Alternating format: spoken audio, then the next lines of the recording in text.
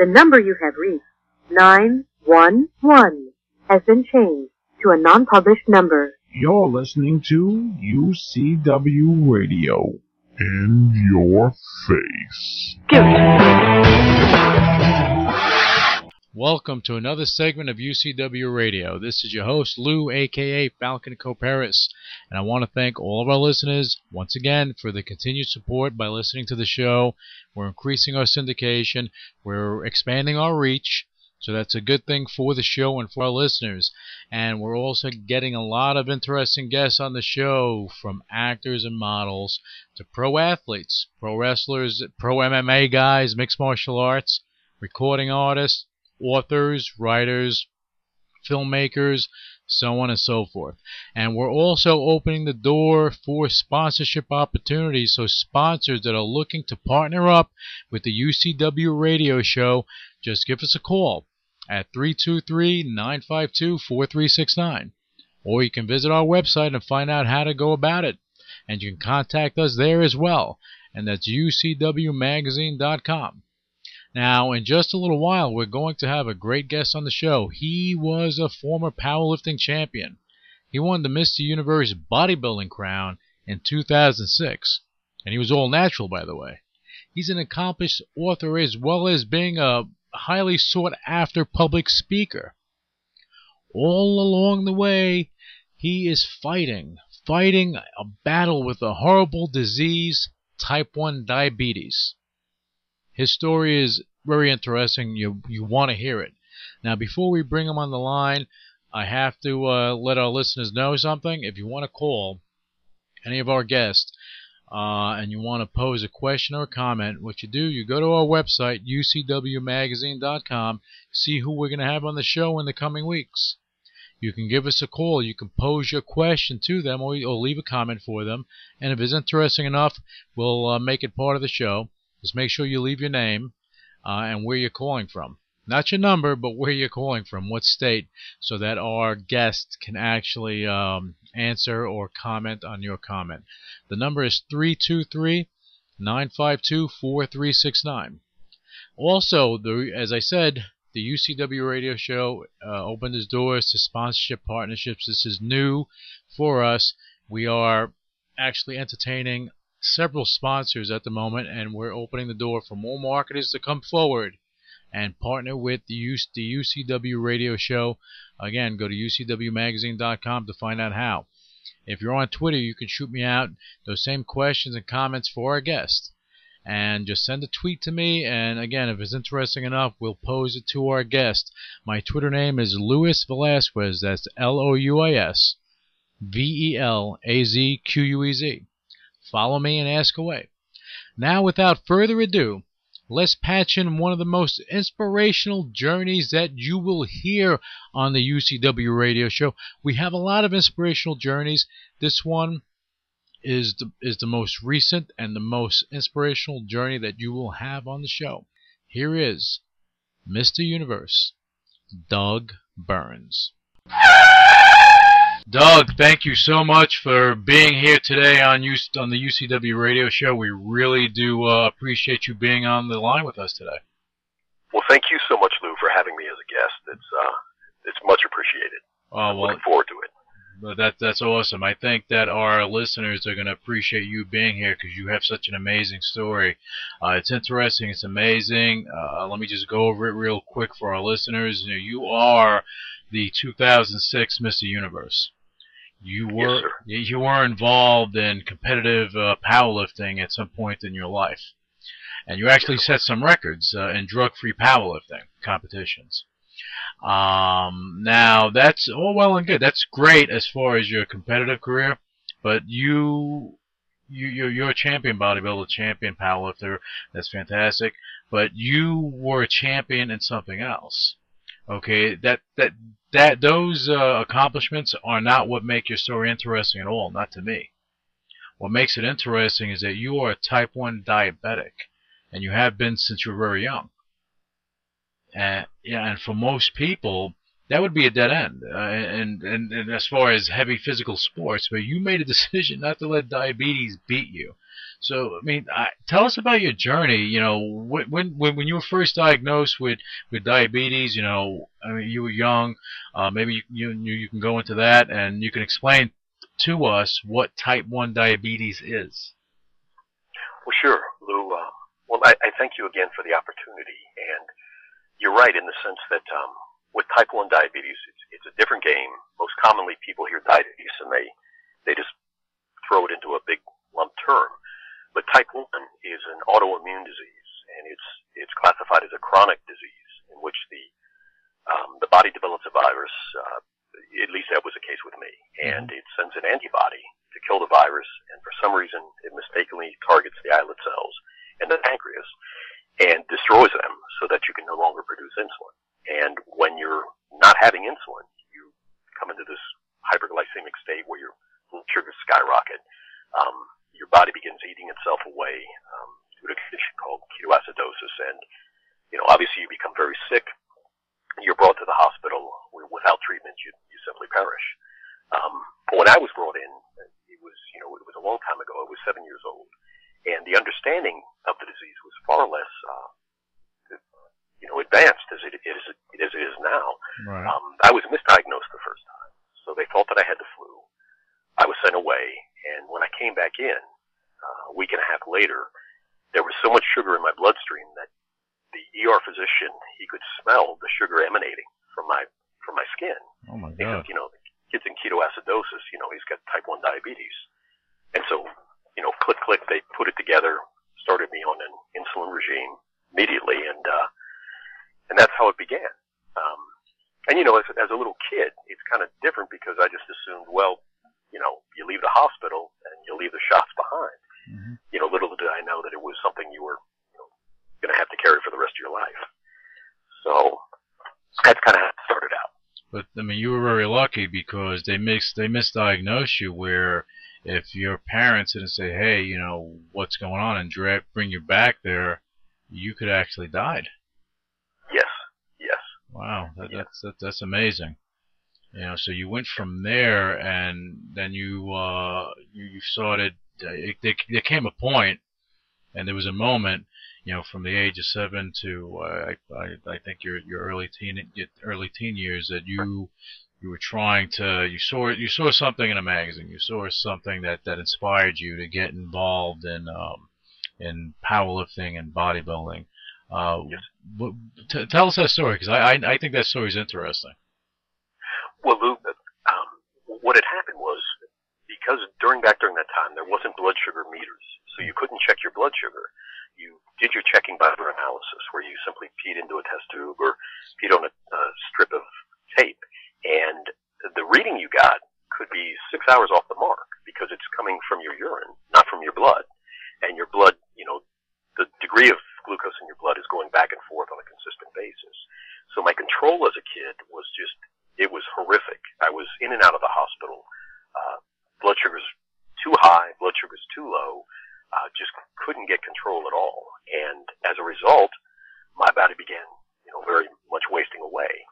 And talk about ironic, the physicians at the time had wanted to put me on growth hormone because I was so far under the typical height and weight for a child of that age. Mm-hmm. And, my parents at the time had, said no, and, it was never done. But the control was so poor that, I ended up failing the 5th grade, ended up, getting picked on a regular basis, kids at the school, kids in the neighborhood. And, looking back, it was understandable because, I was brought into Johns Hopkins at 12 years old at 53 pounds. And so, I was so emaciated, it was, I was barely there. Wow. And so about this time, I had begun thumbing through a picture Bible, and just by chance I came across this picture of Samson with a lion in a headlock, and it just shell shocked me. I had never seen, these gigantic delts, these gigantic arms, big calves, big thighs, and to me it was just like, it was this huge answer. It was what I had been waiting for. Mm-hmm. And it was a painting. I was trying to figure out, well, is this guy really real? Well, not too long afterwards, I ended up coming across a magazine, and on the cover of it was this lifter Casey Viator from Louisiana. And Casey was this, enormously powerful guy, and it showed him, doing curls with, 225 or something. And, I said, heck, that's what I've got to do. That's what I've got to do. Mm-hmm. And so, in the backwoods of Mississippi, there wasn't any gyms to go to. So I figured out how to construct this little makeshift gym in the woods behind the house. And, I borrowed construction materials, from construction sites at nighttime, scaled a crane to pull out the pulleys on this abandoned old, warehouse crane. And, took all this stuff and brought it back and tried to, replicate the exercises I saw in the magazine. It was the only thing I figured would work. Right. And, during this time, the physicians had said, was brought in and evaluated, and they said, what is it that you're trying to do? I said, well, I want to be a power lifter, weightlifter. And at the time, they were, very, very much against it. They said, Mm-hmm. You've got an extreme metabolic disease here. You're very brittle. It's not advisable. But the physician, Dr. Shapiro, he didn't shut me down. He said he knew how much I was struggling as a kid. Mm-hmm. He said, so I'm not telling you you can't. He said, but I'm not endorsing it either. Mm-hmm. And to me, it was just a green flag. Go for it. So it's like he said that to you with a wink, and there you go. Exactly. Okay. Exactly. And I can never thank him enough. And him and another physician when I was young. There was a Dr. Hung in D.C. when I was probably 8 or 9 years old. And when my sugars were so out of control, he had brought me to an end-stage renal failure where people with kidney failure go. Mm-hmm. And they're hooked up to a hemodialysis machine. And, he knew that my life was just, it wasn't consistent, but I wasn't properly addressing the disease. And he had brought me in there, introduced me to this man who looked like, life had already left him. And he leaned over, we're going down this long hallway. It's a long walk to get there. I don't know what's going on. Mm-hmm. He introduces me to the guy. We chat. And, as we leave, come outside and look in. And he just goes, he points over to him and he said, Doug, do you see that man? I said, yes. He goes, if you don't take control of yourself, he says, that's going to be you. And, I'm a cocky little kid and I'm going, yeah, sure, right. Mm-hmm. And he goes, suit yourself. And he turned around and walked away. And it was I stood there and I started crying. I was in a hospital ward, there was nobody else around. I'm a young kid. Mm-hmm. And it was one of the most valuable lessons I've ever been given because he taught me, you better respect this because it'll do you in if you don't. It's called the silent killer for a good reason. Yeah. I mean, and you had that moment of I guess clarity in your life. Yes. That you had to take control of your life and not let the disease control your life. Yes, indeed. And then you were involved in powerlifting, and I mean, so far what you said to me, I'm kind of floored. So I apologize for being slow to the questions. I'm just absorbing everything you're saying because I think it's an amazing story. But you went into powerlifting. You're welcome. You went into powerlifting. How did I mean? I know you were working out, but what made you decide to start competing in powerlifting? That's interesting because if your body was, the doctor said you're so brittle, this and that, and you made that decision to do that. That's correct. That's correct, Lou. And so when he had given me this, this kind of unmerited go ahead, I took it and I just ran with it, and I began training every day I could. And, hunted for these magazines, with the Arnolds, the Francos, the Dennis Tenorinos, all these different guys in there. Ferrigno and, again, Casey Viator. And, I would hang these pictures up of the exercises they were doing. I couldn't, I could kind of piece it together what was happening. So I just kept training. And physically, nothing really changed. 6-7 months, nothing really changed, but my strength began to come up. And that was all the incentive I really needed. Mm-hmm. So I just began pushing it as hard and as fast and as mightily as I could. And within a year or two, the blood meters had come out onto the market. I was now able to test on a consistent basis. Okay. The medications had improved. They had brought out a DNA recombinant insulin, which for me worked so much easier. They brought out a very rapid-acting insulin. All these things were just, it was like, to me it was a streamline forward. Right. And I found this gym off in Gulfport, Mississippi called Rhodes Fitness Center. And it was, it was the first gym I had ever been to. So Doug, I'm going to interrupt you for a second. So before that, you were still working out in the woods. Yes. Okay, all right. The whole time. That's a definite want of something, and I think that's fantastic. But go ahead. Oh, sure. So it was great, Lou, because in the woods, I got to have this, you got to test your limits there wasn't any distraction. There was no, iPod. There was no music. There was no nothing. You were simply in the woods. I would go off to the Wolf River and swim in the rapids and, do all this outdoor activity.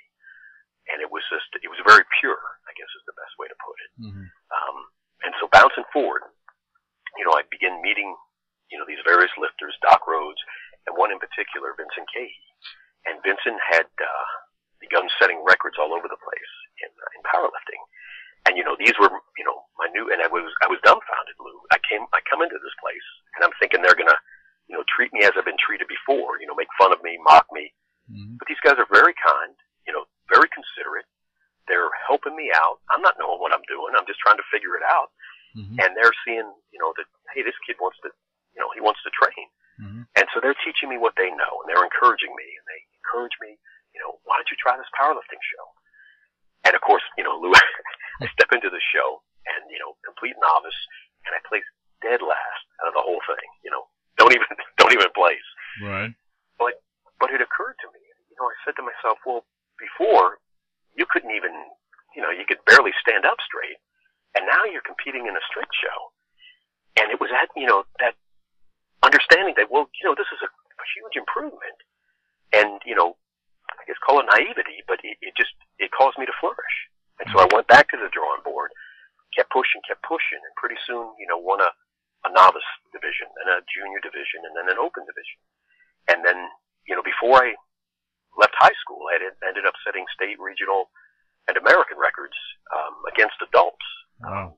Competed, up to the 198s, the 220s, and talk about irony. I'm in this grocery store, a National or Piggly Wiggly, one of these southern, grocery stores. Mm-hmm. And this gentleman passes by, and he goes, Doug Burns? And I said, yes, sir.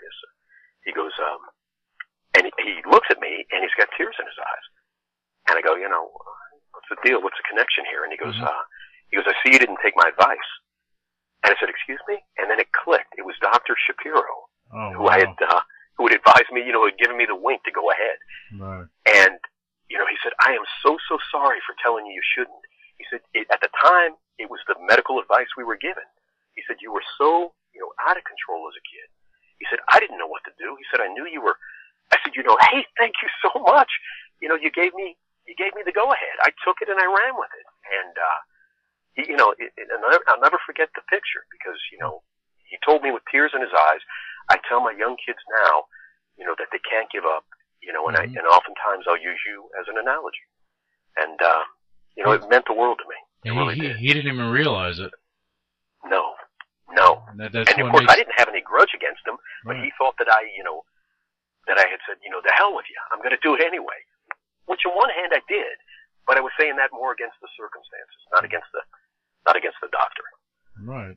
That's amazing, but it just shows how in life, you may do something not knowing what the end, what reaction or what's going to happen, and you can inspire someone to do something great. And he didn't even know he did that, but he did give you the opening to go. All you needed was that opening, that reason, and he gave it. Yeah, that's exactly right. And he gave you. I mean, that's amazing. Now, from there, you progressed into bodybuilding. How did that come about? Well, that was, Arnold had been the icon for me, and I knew because I had read this book, The Education of a Bodybuilder. So that big book, I know that big book. Yes. That thing is huge. Oh yeah, the other with the encyclopedia. That's it's like you got to set aside weeks to get through it. Yeah. But Remember all the pictures in it, Lou? You had, yeah. Well, you had Ferrigno, Platz, Lance Dreyer, Mm-hmm. Serge Nubret, everybody. Samir Benoot. Yeah, Samir Benoot. Actually, I was speaking to him earlier. Had him on there. Who else? I think you had Larry Scott was in there. Oh, you're right. Larry Scott. No. The Preacher Boy. Yeah. Preacher Girl.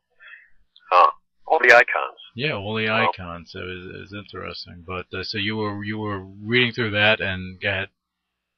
Well, and I had said, well, Conan the Barbarian had just come out. I said, dang, look at this guy's physique. At the time I was now strong, Right. but you had that chunky country boy look. Mm-hmm. And I said, well, I've got no six pack, no semblance of abs. Let me give this a go. And so, just I dug in as deep as I could, found out everything I could about the training, about the nutrition, all the different areas, the way their eating was, and it was kind of difficult because I'm having to moderate all these injections of insulin that I'm taking, and it's hard for the training, but let alone for the body fat percentage. And it wasn't until later, until I won the Southern or the Natural USA Championship, that we had done this study, and it showed that my insulin requirements had dropped 89% when my body fat was so low. Really? Because at the time it wasn't known, but there's two pathways into the cell. One is by insulin, the transport system, but the other is by anaerobic activity. When the cell opens up and it's being forced to request glucose, the glucose will come in a different pathway. And it was and I knew it from experience, but at the time it wasn't on the books. But so people, our listeners can understand, and maybe you can give clarity on this, so they understand when you're dieting and bodybuilding and you're taking all the water out of your system, the glycogen actually builds up in your muscles, the water comes out. Yes. Okay. Yes. And, and the trick is that, for me, I could be big, but I can't get lean, if I'm big. The only way for me to effectively drop the body fat is by, engaging in cardio work and engaging in caloric restriction, primarily with the carbs. But you remember, this is a 24-hour-a-day, 7-day-a-week balance that I've got to do with the amount of insulin I'm taking, the amount of glucose that's coming in. You've got to couple it with anaerobic training, with the aerobic training. And so it creates this spectrum sheet that's just, on one hand, it's beautiful because it's the blueprint of the body. It's just that you're being forced to, to consider factors that the normal person doesn't have to work with. Right. Well, it's like being a scientist in ways. Yes. Yes. Yes. But it's like any other struggle. I mean, be it type 1 diabetes or, MS or epilepsy or, financial woes or emotional burdens, to me, they kind of fall under the same heading. It's a burden. It's an obstacle that's placed on somebody, and they've got to deal with it, and they've, and we all have choices, that we can take our best shot at it, or we can simply give up. Right. And Lou, I mean, you make the best you can, and do you fall down? Shoot, yeah. You fall down a ton. Yeah. But you got to get back up.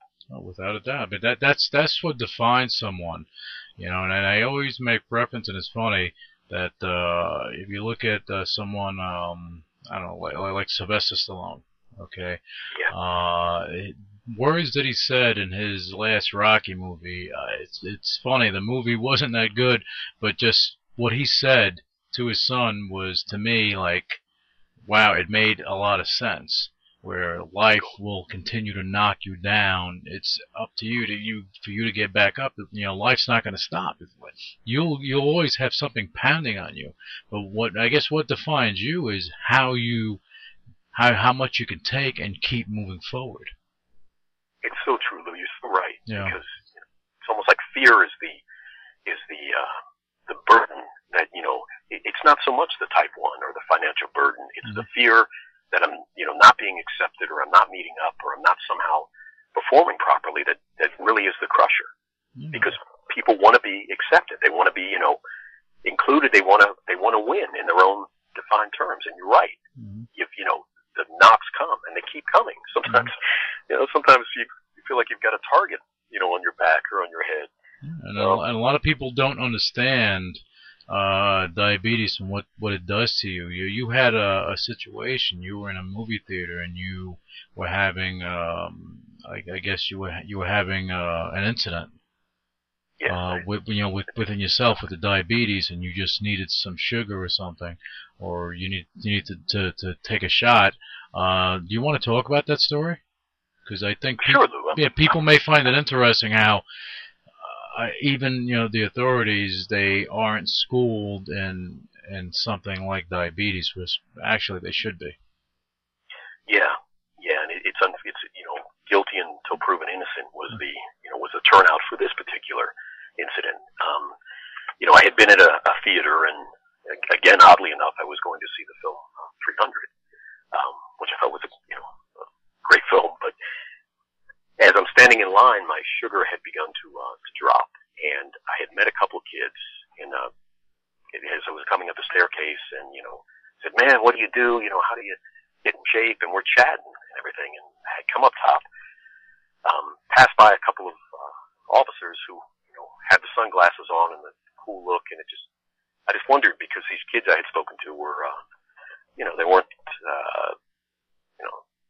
they were maybe they looked to be something they weren't. After chatting with them, you realize they're just kids. Mm-hmm. And I had wondered if there was any interaction. And that beside the point, I had come on inside, had adjusted for a meal. The meal got delayed, and I had begun to slip into insulin shock. Mm-hmm. And as I went in, I got the tickets, but my vision began to drop, so I could no longer see clearly. Got up to the top of the escalator and had come to the counter and had asked the girl behind the counter. I said, just need some sugar. And, my voice had begun to shake, and she didn't understand, and I'm putting my wallet out, and I'm just trying to say, you just give me anything. And it's not, because what happens when your glucose begins to drop like that, and you go into hypoglycemia, which means your, blood sugar is dropping excessively low. Your brain and your central nervous system just run on glucose and oxygen. You shut off the oxygen, you're dead. Right. Well, the glucose, the deprivation is gradual, and so the signals become, twisted, and, you begin to misfire, and the body, look for any way to get it sorted out. Mm-hmm. And sometimes you can appear to be, sweating profusely. You might be, shaking uncontrollably, and what happens is end stage, when you begin to have convulsions, the body is trying to fire off glucose, getting adrenaline, the adrenal cortex, to get any type of energy into the system to keep you from dying, because right. it continues, you slip into respiratory failure and you die. So with this, they thought that I was intoxicated. Didn't have a drink. I was interviewed on Inside Edition, and the DA from Washington D.C. said, had you had anything to drink? Yes, ma'am. She said, you had? I said, yes, about 3 months prior. And she started laughing. She goes, I can't believe this. So what happened was, they assumed I was drunk. They asked me to, if I would come downstairs. So I walked downstairs, mm-hmm. walked outside into the lobby, and the security guard, escorted me out. And I got outside, the cold air hit me, and I realized, you got to get sugar. So I turned around to come back inside. Well, the security guard had gone off and gotten the 2 police officers, and they came up from behind. I didn't know who it was, grabbed me by the shoulder, and I simply brushed the hand off my shoulder. It was a firm grip. I didn't know, who it was or what it was.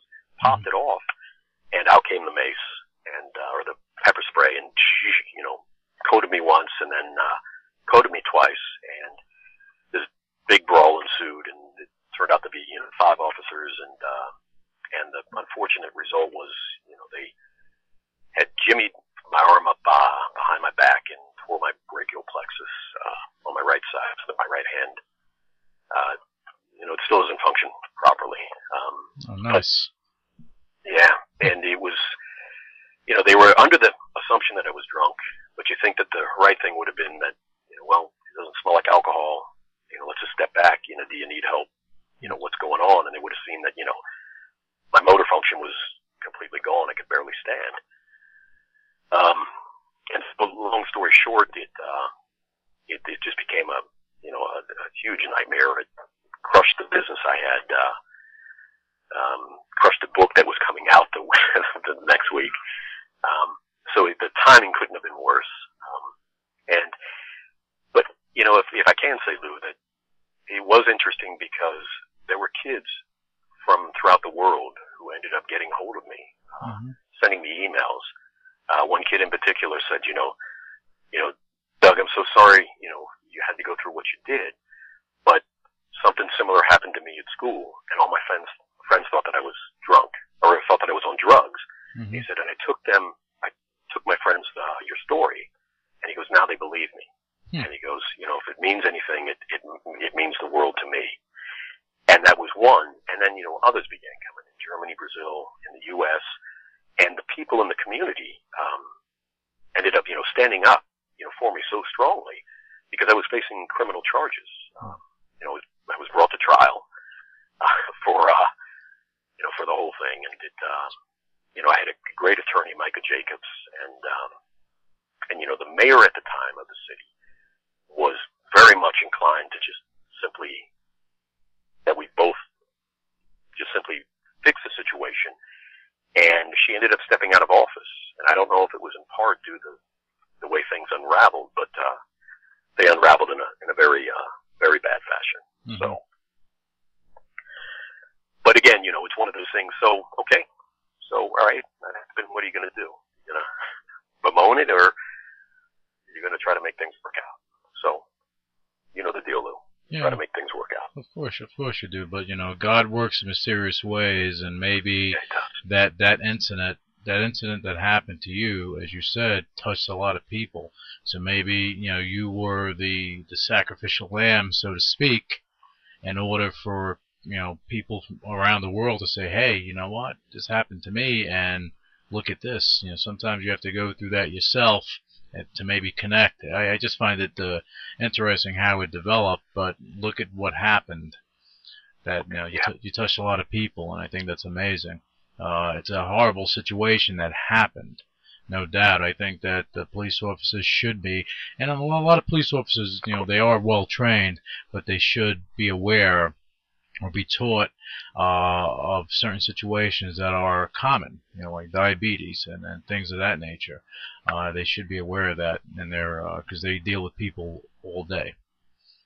Yeah, and this situation was just as off the cuff as could be. It was so polar than normal, I'd assume.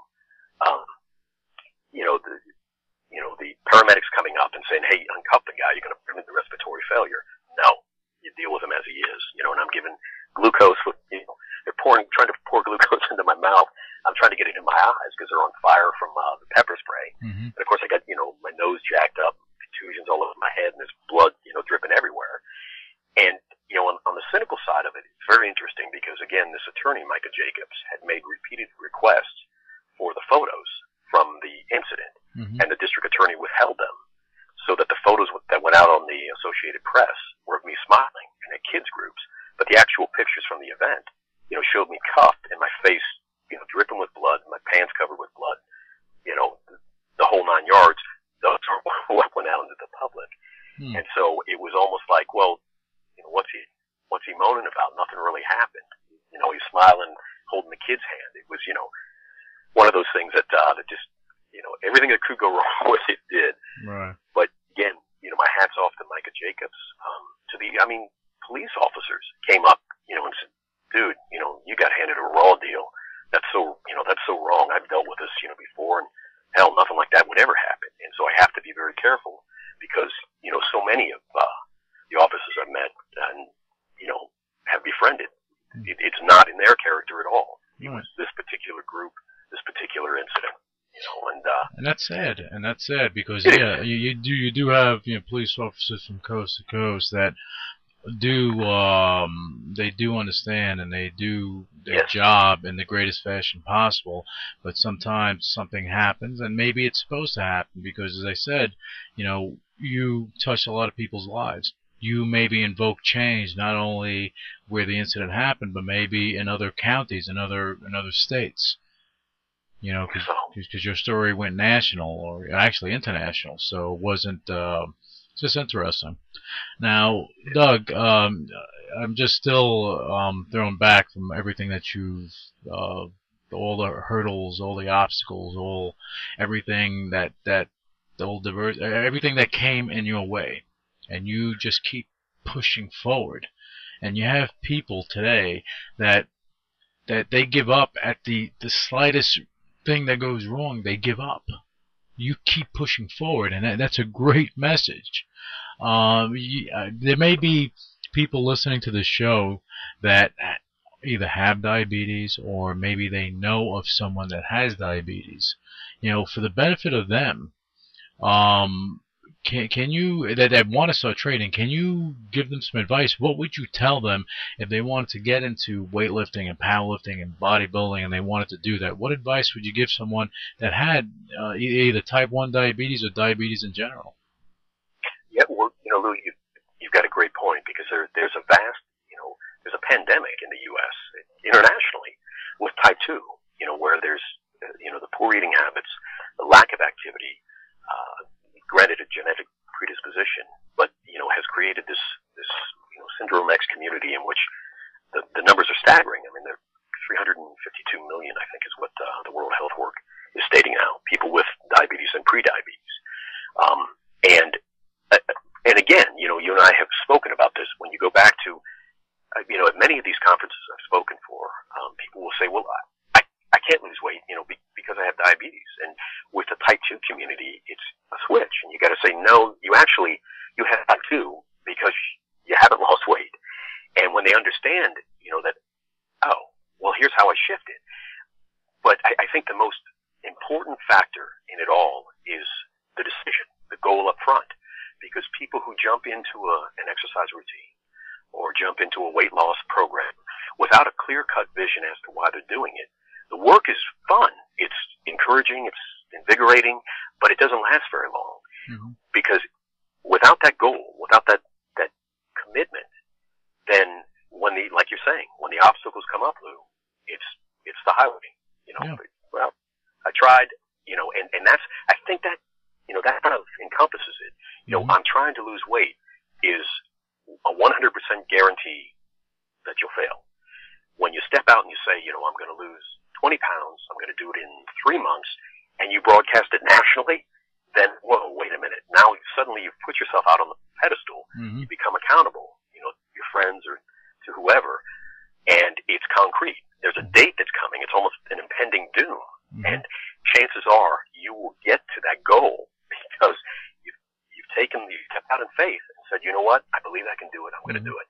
And the alternative is everybody saying you couldn't do it. And exactly. Like for someone like yourself or me or some of the other guests that we have on the show, that's not even an option. When you go and you put yourself out there like that, yeah, it's time to put up or shut up, and it's better to put up than shut up. Yeah. So now, Lou, let me ask you, because sure. you sometimes find it easier to overcome an obstacle when people tell you can't, because it drives that resolve in you. Yeah. Okay, go ahead, tell me again. Yeah. That is a true statement, because when someone tells you can't do something, but for me, it's like, really, I can't? Let me see.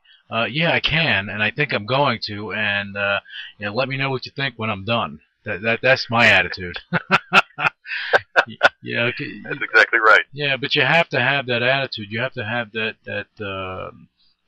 that way about you, and that thought process. Because if you don't, again, the alternative is you looking in the mirror. You're 50, 60 years old, looking in the mirror, the elastic's off in your underwear, and you're not shaving, and your hair's a mess, and you have a big gut, and then what? You look through and you see the reflection. You see some 20-year-old kid running away with your dream. Yeah. And that happens all the time. It does. Yeah. You're right, Lou. I mean, you're right. And that, that at that 60-year-old, that 50, that 40, that 20, mm-hmm. I mean, if we could go back, how different things would be. But at that point where they are, being willing to say, well, you know what? I mean, death is going to grab us all. The death rate is 100%. Sure, no doubt. Everybody's dead. Right, so I've got another 20, I've got another 30, another, 10, maybe maybe only another 5 years. Now, at death's door, wouldn't I look back and say that, you know what, I should have done X, Y, and Z. And so, you're right. That's the most horrible thing. That's the most horrible thing to say, I should have. Yes. I'd rather say I did, or I tried. Yep. And with that statement, so oftentimes people are afraid of failing. Mm-hmm. And failure, I mean, I think Arnold, Samir, Platz, everybody has proven, I mean, bodybuilding is, at its essence, is almost an issue of failure. Mm-hmm. You push yourself until your body says, I can't. Mm-hmm. And you keep pushing the level up and up and up and up. Yeah. And I think when people in the outside begin to realize that, you know what, failure is part of success. It has to happen, because if it doesn't happen, the goal isn't high enough. You just nailed it on the head, and I'll even go a step further, and I'm going to quote Bruce Lee as far as martial arts, something that he said, and he preached this, and it is so true. He said, in order to be a great fighter, you have to accept the fact that you can die. You accept that fact, then you will be greater than you were. With bodybuilding, yeah, you go to failure. In business, if you accept the fact that, you know what, you can fail. Okay, we got that out of the way. Now let's make it happen. Yes. And that's what it comes down to. And that's what you did. And I commend you for that, because that's your story today. Is basically sending a message, as when we had David Lyons on, a similar type of situation. You fought to get to where you are. Okay, despite all the adversity, despite all the obstacles, everything in your way, you hopped over and you just kept going, and you didn't let something hold you down. You were basically the Adonis with the Achilles tendon. The Achilles heel attached to it, and that was it, and that was your diabetes, and that was the obstacle in front of you, or actually the weight that was on your shoulders. But you got through it. But now you see, you have such a story that you even put this in books. Well, thank you. Okay, I mean, you wrote a couple of books, didn't you? Yeah, I wrote the Diabetes Antidote. Yeah. Which is, it was a book that the intent is still delivered in the book. It was just a little unfortunate in that it was going to press right as the whole incident with the police happened, and it was just it was unfortunate. But again, what do? Do you throw it away? No, you put it out there, and you say, it will help someone. Mm-hmm. It will help some, and it certainly has. It's done well in its own right. Many have written me about it, and to me, it's that vehicle. If life were perfect, it'd be best to give it all out for free. Right. To simply say, and you find those people who they're not able to purchase something, and to me, that's the drive. Those are the people that need it the most, because mm-hmm. they value it the most. And when you give it to them, I mean, I think you and I had talked, Lou, that I was recently in South Africa in a downtrodden area on the outskirts of Port Elizabeth, and there was these, kids out there with no shoes, mm-hmm. In the rain, soaking wet, and I'm watching as these 10-year-old kids are fathering they're playing the father role to their 6- and 5-year-old sister and brother, and you give them, a pair of socks and a candy bar and pat them on the head, and they just start weeping. And it's not an act, because you're watching, or you walk with them back to a shack that's just, plywood stuck together, and you're realizing that, man, things, feel rough, but things, aren't always as they feel. No, they could be much, much worse. That's why, it's interesting how, if people put this thought in their head, when they look at this situation, they see all the bad things that are happening to them, the reality is, things could be worse. Yes, they can. Things could be worse. So, own what's in front of you, whether it be financial problems, whatever it is, own it, but then get over the hurdle. That's a great way to put it. Yeah, that's a great way to put it, Lou. We're in America. This is the land of opportunity. And you can accomplish anything you want to accomplish in your life if you so choose. And you are a prime example of that. And I love having you on the show today because, again, your story is inspirational, and you're more than welcome. But you authored your books. You're also a public speaker, and on top of that, and this is what our listeners really should focus on right now. On top of that, you're also in the midst of some crazy, wacko cardio challenge that I read about, and I said, no way, I wouldn't do it. Okay, when Jack London, the pro bodybuilder, told me that he was going to go and start he was going to ski down Mount Everest, I said, yeah, you can do that by yourself because I'm going to hang out in the lodge.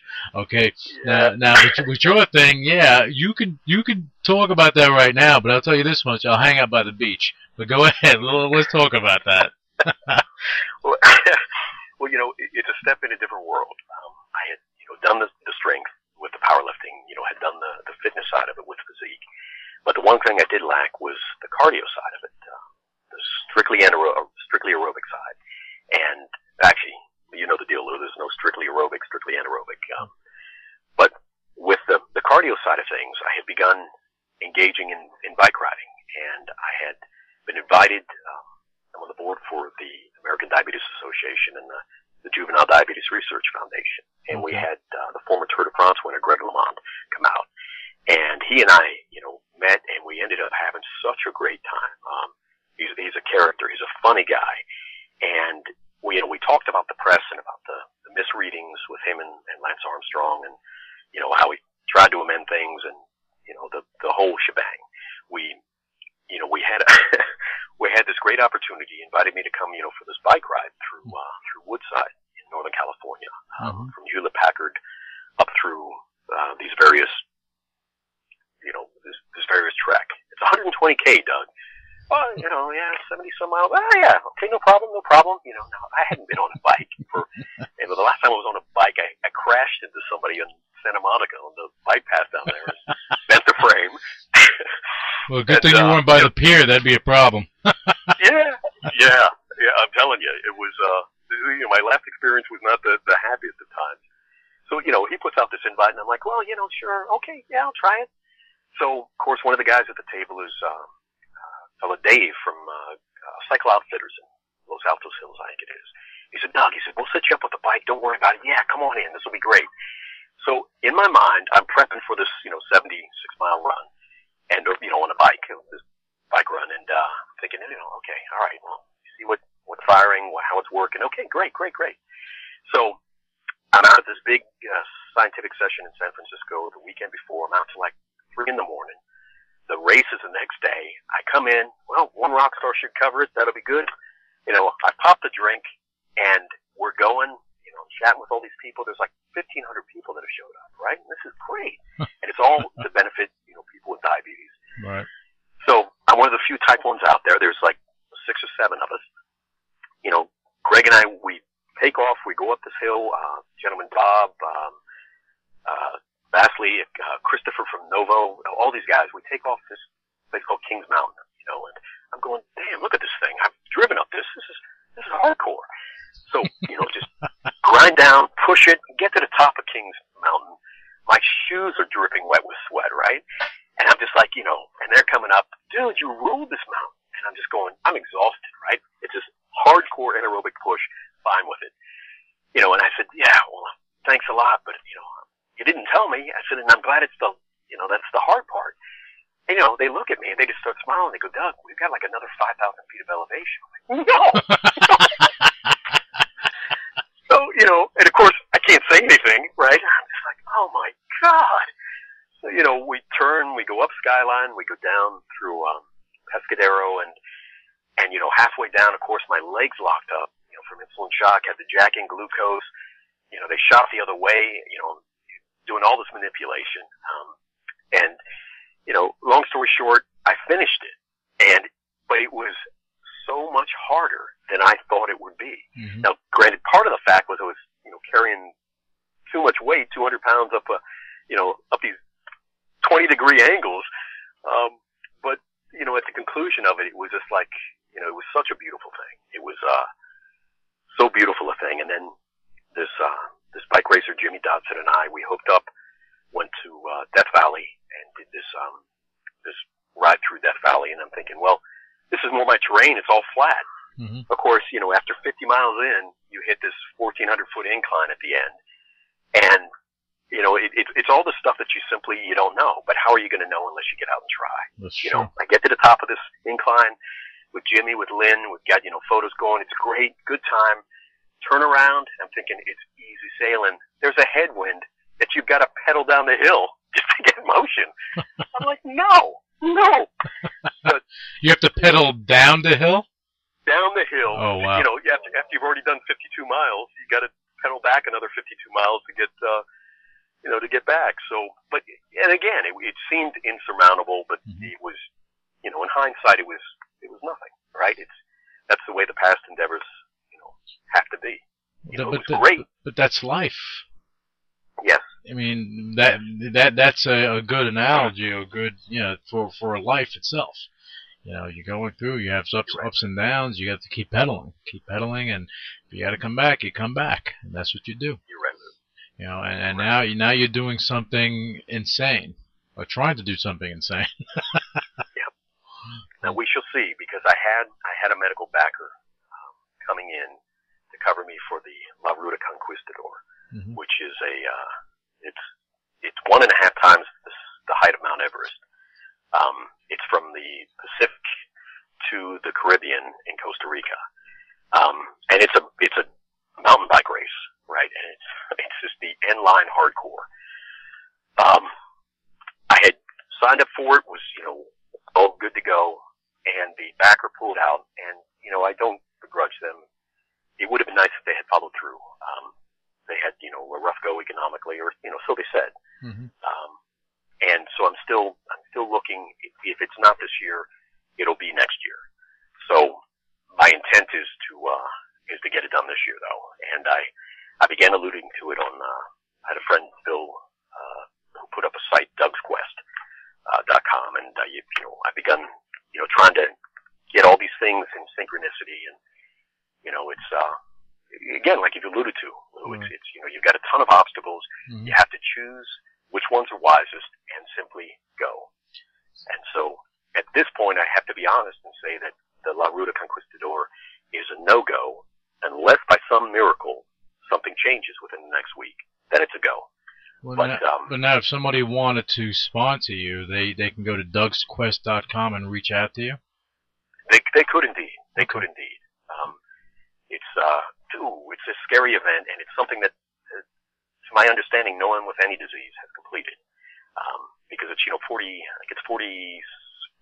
feet of elevation over only 300 miles, and just as hardcore as you can get. So to me, it's quite the invite, because I've been in Costa Rica before, and the wildlife there is insane. The crocs, that are sitting by a river's edge. If you're not cautious, you're walking up on 8 crocs. 800 to 2,000 pounds apiece. Yeah, that's something you're doing on your own, my friend. But send me pictures. We can work it out, Lou. We can work it, but no telescopic lens, right? Up close shots. Yeah, you can send me pictures. You just send them via your phone or something. I don't know, because I definitely won't be there. I don't care. Oh, Doug, do you see yourself? Well, let me give that website one more time. That's Doug's Quest, right? DOUGS Quest.com. And any of our listeners that are interested in sponsoring Doug and this crazy adventure, but actually it's very inspirational. They can go there, find out, and reach out to Doug and find out how you can help them with this quest. Now, Doug, do you see yourself competing again in the future? Well, see, and that's the point, Lou, is that after the brachial plexus tear, my right hand it doesn't work properly, and to me, okay, well then fix it. And I went to a neurosurgeon, and this is top of the line, the one who does the brain surgery, and he said, well, this is like a cable that's been stretched out. And he said the cords inside have been compromised. And I said, could you do surgery? He said, well, yes, I could. He said, but putting it back together, the casing holds like 170 nerves. He said you might wind up, with your upper arm not functioning at all. And I said, well, would you take the risk? And this is somebody who's a surgeon. And he said, in all honesty, he said, no, I wouldn't. I said, okay. So that scratch is surgery. I said, how long, for it to heal? I'm thinking, 6 months, 10 months. He goes, about 5 years. I go, you're kidding. And he goes, no. And I go, well, it'll take a lot less because, he said, no. He said, that's already considering that you're a top level athlete. He said, I've already taken that into the equation. So the return to competition, at this point, it was the reason I was looking into cycling because he said that the most proper position is for my head to be elevated. And, on the ride in Death Valley, my right arm and right side had kind of become completely numb by the end of it, but I was able to get through it. And I know that it's not damaging in the sense it's not a contusion, it's not an impact, it's something that's very controlled. And, with that weak area, you've got to work it to get it better. Right. So I have to be I'm being cautious in the area I step out in, which on one hand, Lou, isn't proper. You get the vision and you go. And so far there's only been, one vision I've got with, the Conquistador. Okay. Perhaps the other is into, stand-up comedy. I don't know how it's there. I don't know where we're gonna go with that one, but you know what happens in life, and it's really interesting. In my life anyway. Sometimes you go through it, and a chapter closes. Your life is a book, and you close the chapter, and you move on. You close the chapter, you move on. Whether you had your powerlifting moment. You close the chapter. Bodybuilding, you close the chapter. Now you have a new chapter and a new part of your story. And at the end of the day, when your time has come, you have a whole story, a whole book that's out there about your life. Too many people, and it's sad that they take one incident, one bad thing that happens, like, okay, my life is over, and let me jump off a building, let me put a bullet in my head. I mean, how weak are people? And it's really sad. But hopefully, as I said, people listen to this and they realize in their lives, well, wow, I have financial woes, but this guy's life was pretty rough, and he got through it. Yeah, and and Lou, there's so much more. The alcoholism, the familial or the family issues, and the whole sketch of different arenas that ends up giving you empathy towards others who struggle. And I mean, I've keynoted for the Senate Commission on Health Reform for New York City, but I've also spoken at LA Central Lockup, with kids who are 17-year-old and inline criminals, and not behind the bulletproof glass that the guards were, out there with them. And you realize that struggle is part of life, and we just have to make the most and to understand that everybody struggles in some fashion. And all of your listeners, in one way or another, have something they're trying to, to get over, something they're trying to better themselves in, and they're met with a ton of obstacles. And, the only thing we can do is to say, that, I wish you the best, and I know that you can. If I can help in any way, let me know. But you know what it is, too, and the old saying goes that you can bring a horse to water, but you can't make the horse drink. It's true. You can't. You can put everything in front of someone, and it's either they're going to do it or they're not. And if they're not going to do it, it's not really. It's out of your hands at that point. It is. That's very true. Yeah. And it's beneficial for them to to be able to look back and say, in hindsight, I realized I didn't do that because I didn't want to. I was given the opportunity, but I believed the fear side of it. And you're right, because if you enable bad behavior, it's counterproductive to everybody. No, I wish people, and I say this because this is how I try to live my life. I don't fear failure. I accept it. I embrace it. I've been through enough of it. But what I do fear is not trying. Agreed. Okay, and that's the biggest fear that I have. I don't even fear death. I fear not trying, and because again, your life is your legacy, and what you leave behind, you can't come back and change things. Say, well, I'm going to go do this now. You can't do it. It doesn't happen. You have one shot. You have to make the most of it. Doug, it's about this time that we give our guests the opportunity to speak about anything we haven't covered. I think we covered a lot, but there may be something that we didn't cover. If you want to go into it and just, websites, whatever, if you have events coming up, book signings, things of that nature, feel free to touch on it, because I know I couldn't cover everything. Go right ahead. Well, sure. And Lou, to start with, I want to say thank you again so very much, because it means everything to me. It's half the time these conferences you speak at, and you've got little kids coming up to you, giving you a hug, and you realize that you're gaining so much more than you're giving, or so it feels. Right. And so my hat's off to you, to reaching out to the community in this fashion. Thank you. I'm looking very forward to the Ultimate Body Challenge, October 17th, and the site is the same, theultimatebodychallenge.com. And David has put together a great, program. I'm going to be there with one of the guys I used to idolize, Rich Gaspari, and Bob and Marina, the whole group. It's going to be a fantastic show. Right. That's David. 13 and 13. Yeah, you have David Lyons. That's Lyons Entertainment that's producing the Ultimate Body. And was it on October 17th is when they have their final, auditioning for the show. Yes. That's in Kissimmee, Florida. Yes, indeed. And I look forward to it. And on another note, again, I know that there's people listening that say, you don't know what I'm going through. And, my heart goes out to people who, have given up. But there's a thread of hope always. What does it say? I think in Proverbs it says, that a dimly burning wick I will not extinguish. Mm-hmm. It's just a flicker of hope that's needed to sometimes change the world. Yeah. And in my life, before I won the USA, my leg was shattered, snapped in half, 13 screws, steel plate, the whole 9 yards. Was swept down the Merced River with another man who perished right in front of me, class 3 rapids.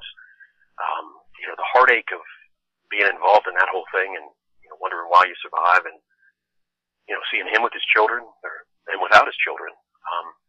And, the financial woes that came about, the divorce, the whole thing. You've got a bucket of crap that life gives you. Yeah. And, and it's to everybody. It's just in different ways. And I think that, that by, honing in together and being willing to say hi to somebody who looks like, they're having a rough day, it doesn't appear it did anything at that moment. But down the road, you don't know if maybe you just changed the course of their life. Yeah. And I think that, we're all entrusted with a gift of helping other people in one way or another.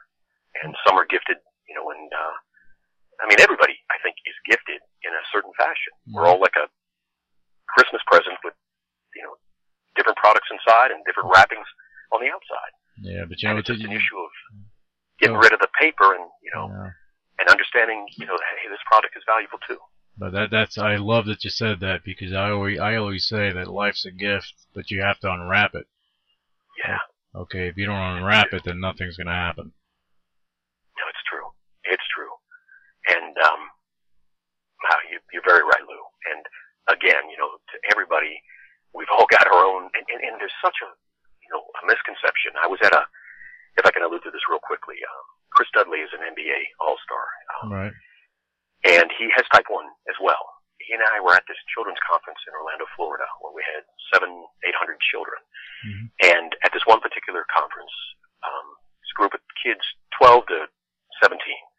Before this, Chris, his wife, and I, we were chatting about having hypoglycemia during games, during, training, mm-hmm. and, how much of a problem it can be. And we come into this conference, and I said to the kids, how many of you have ever seized? One hand, every face looks around in the audience, and, one hand goes up. Halfway through the conference, one of the kids in the background who had come in late, had said, he stands up, shuffling his feet, looking at the ground, and says, well, I know you guys don't have difficulty with insulin shock, but, I've had a couple of episodes where I've, passed out. And Chris and I looked at each other and we started laughing. We addressed the issue, and when we asked the question again, every single hand in the auditorium went up. That everybody had the same problem. And it's just, it was an issue of acceptance. And this kid, he took the victory torch and stepped out and said, hey, this is what's going on with me. Right. And he was met with, with 100 other, kids embracing him instead of rejection. Yeah, right. It takes one event, one man, one thought. You have that spark that can like light up a room, and what that kid did, that was a spark that led people to say, okay, well, the other kids say, that's me too, yeah, that's great. They felt, that he opened up the door, I guess, and I think that's fantastic, because sometimes that's all you need. We saw in history. We've seen that with John F. Kennedy. We've seen that with Martin Luther King. We've seen that with Abraham Lincoln, so on and so forth. It's one man or one incident to go and change the world, and we've seen it time and time again. So in our own lives, in our own worlds, that can happen as well. And you're so right, Lou, in that the world can simply be our children, our immediate family, and our close friends. Yeah. And we think nothing of it until 20 years down the road when, the child says back to you, Dad, remember when you said this? Mom, remember when you said this? Yep. It changed my life, and we didn't even know it. Yep. Just like you said with the doctor earlier on, he didn't know it, but that did invoke change. Just one thing that sparks at someone. Now, Doug, your story is amazing. As we went through it, I was just every couple of minutes I was thrown back even further and further, and I'm humbled because what you have been through really makes things in my life, even though I look at things that maybe I may have an issue here and there, they become minuscule, because what you are accomplishing now, what you went through, is like, wow. And I love hearing that stuff. Just like David Lyons, he went through that later in life with MS. And he competed in his first bodybuilding show, and I mean, with the MS, he had a lot of issues, tearing muscles, this and that, and he's a great guy. He's a great guy. He's a sweetheart. And you and him and Rich Gaspari and Bob Cicciarello and Marsha Prince and you guys are all part of the Ultimate Body TV show that's going to be taking place, and that's going to be an awesome event. That's a reality show with bodybuilding, and basically you have a grand prize of $50,000, which is always a good thing, because in amateur bodybuilding you get zero. even when you go pro, you hope you start making money at that point. Oh, it's true. And what I'm going to do is I'm going to either stick Bob or Rich in there and just put somebody else's face on them, see if they can win it, and we'll split the proceeds afterwards. Yeah, there you go. There you go. Yeah. But that is the website for the Ultimate Body Challenge, or Ultimate Body TV show is www.theultimatebodytvshow.com. And if you want to find out more about Doug or find out about the show, you can definitely go there. Doug, as I said, your story is amazing, overcoming odds and hurdles and not sitting in a corner crying about the situation, but actually paving the way for others to fight back is amazing. For kids to say, okay, I can get through this, is an amazing thing. And I'm telling you truthfully, I am truly honored. Not appreciative, I'm honored to have have had the opportunity to have you on the show. And we want to have you on again when the Ultimate Body show begins, if that's okay with you. That'd be beautiful. Okay. And I'm equally as honored. Oh. I really am. Okay. I mean, you've sprung an outreach that other people thought about, but you did it. I appreciate that. I hope that we're making a difference somewhere, and that's the whole purpose of doing that.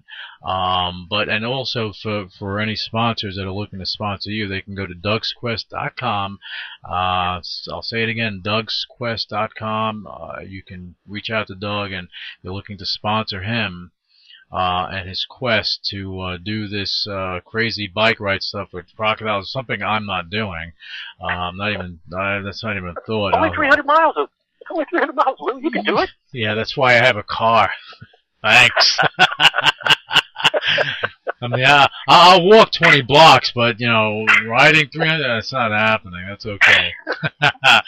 Doug, again, thanks again.